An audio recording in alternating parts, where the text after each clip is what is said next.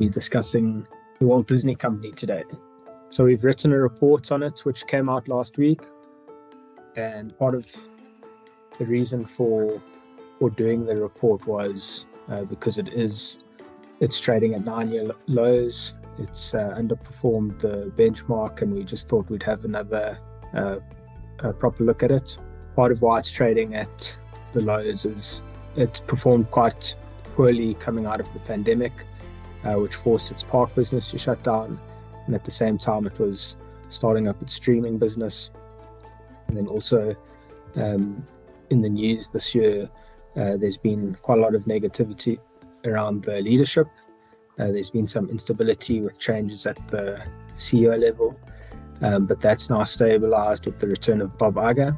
If you look at the debt profile, it increased materially in 2019 due to the 21st Century Fox acquisition. We show that they've got enough liquidity to pay off debt and even reinstate dividends.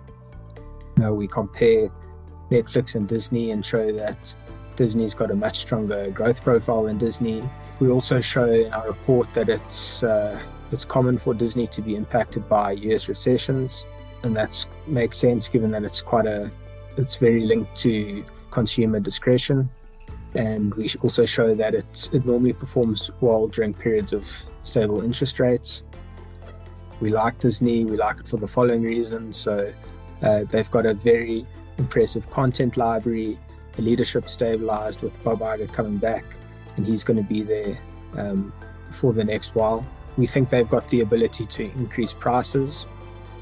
There's the potential sale of ESPN, which might create a bit of value. The direct-to-consumer business is improving. They will potentially be reinstating the dividend, and cash flows are also likely to improve. We've got an intrinsic value of $101, and that's about 20% upside, and so we would recommend the buy. Thank you very much for joining us today.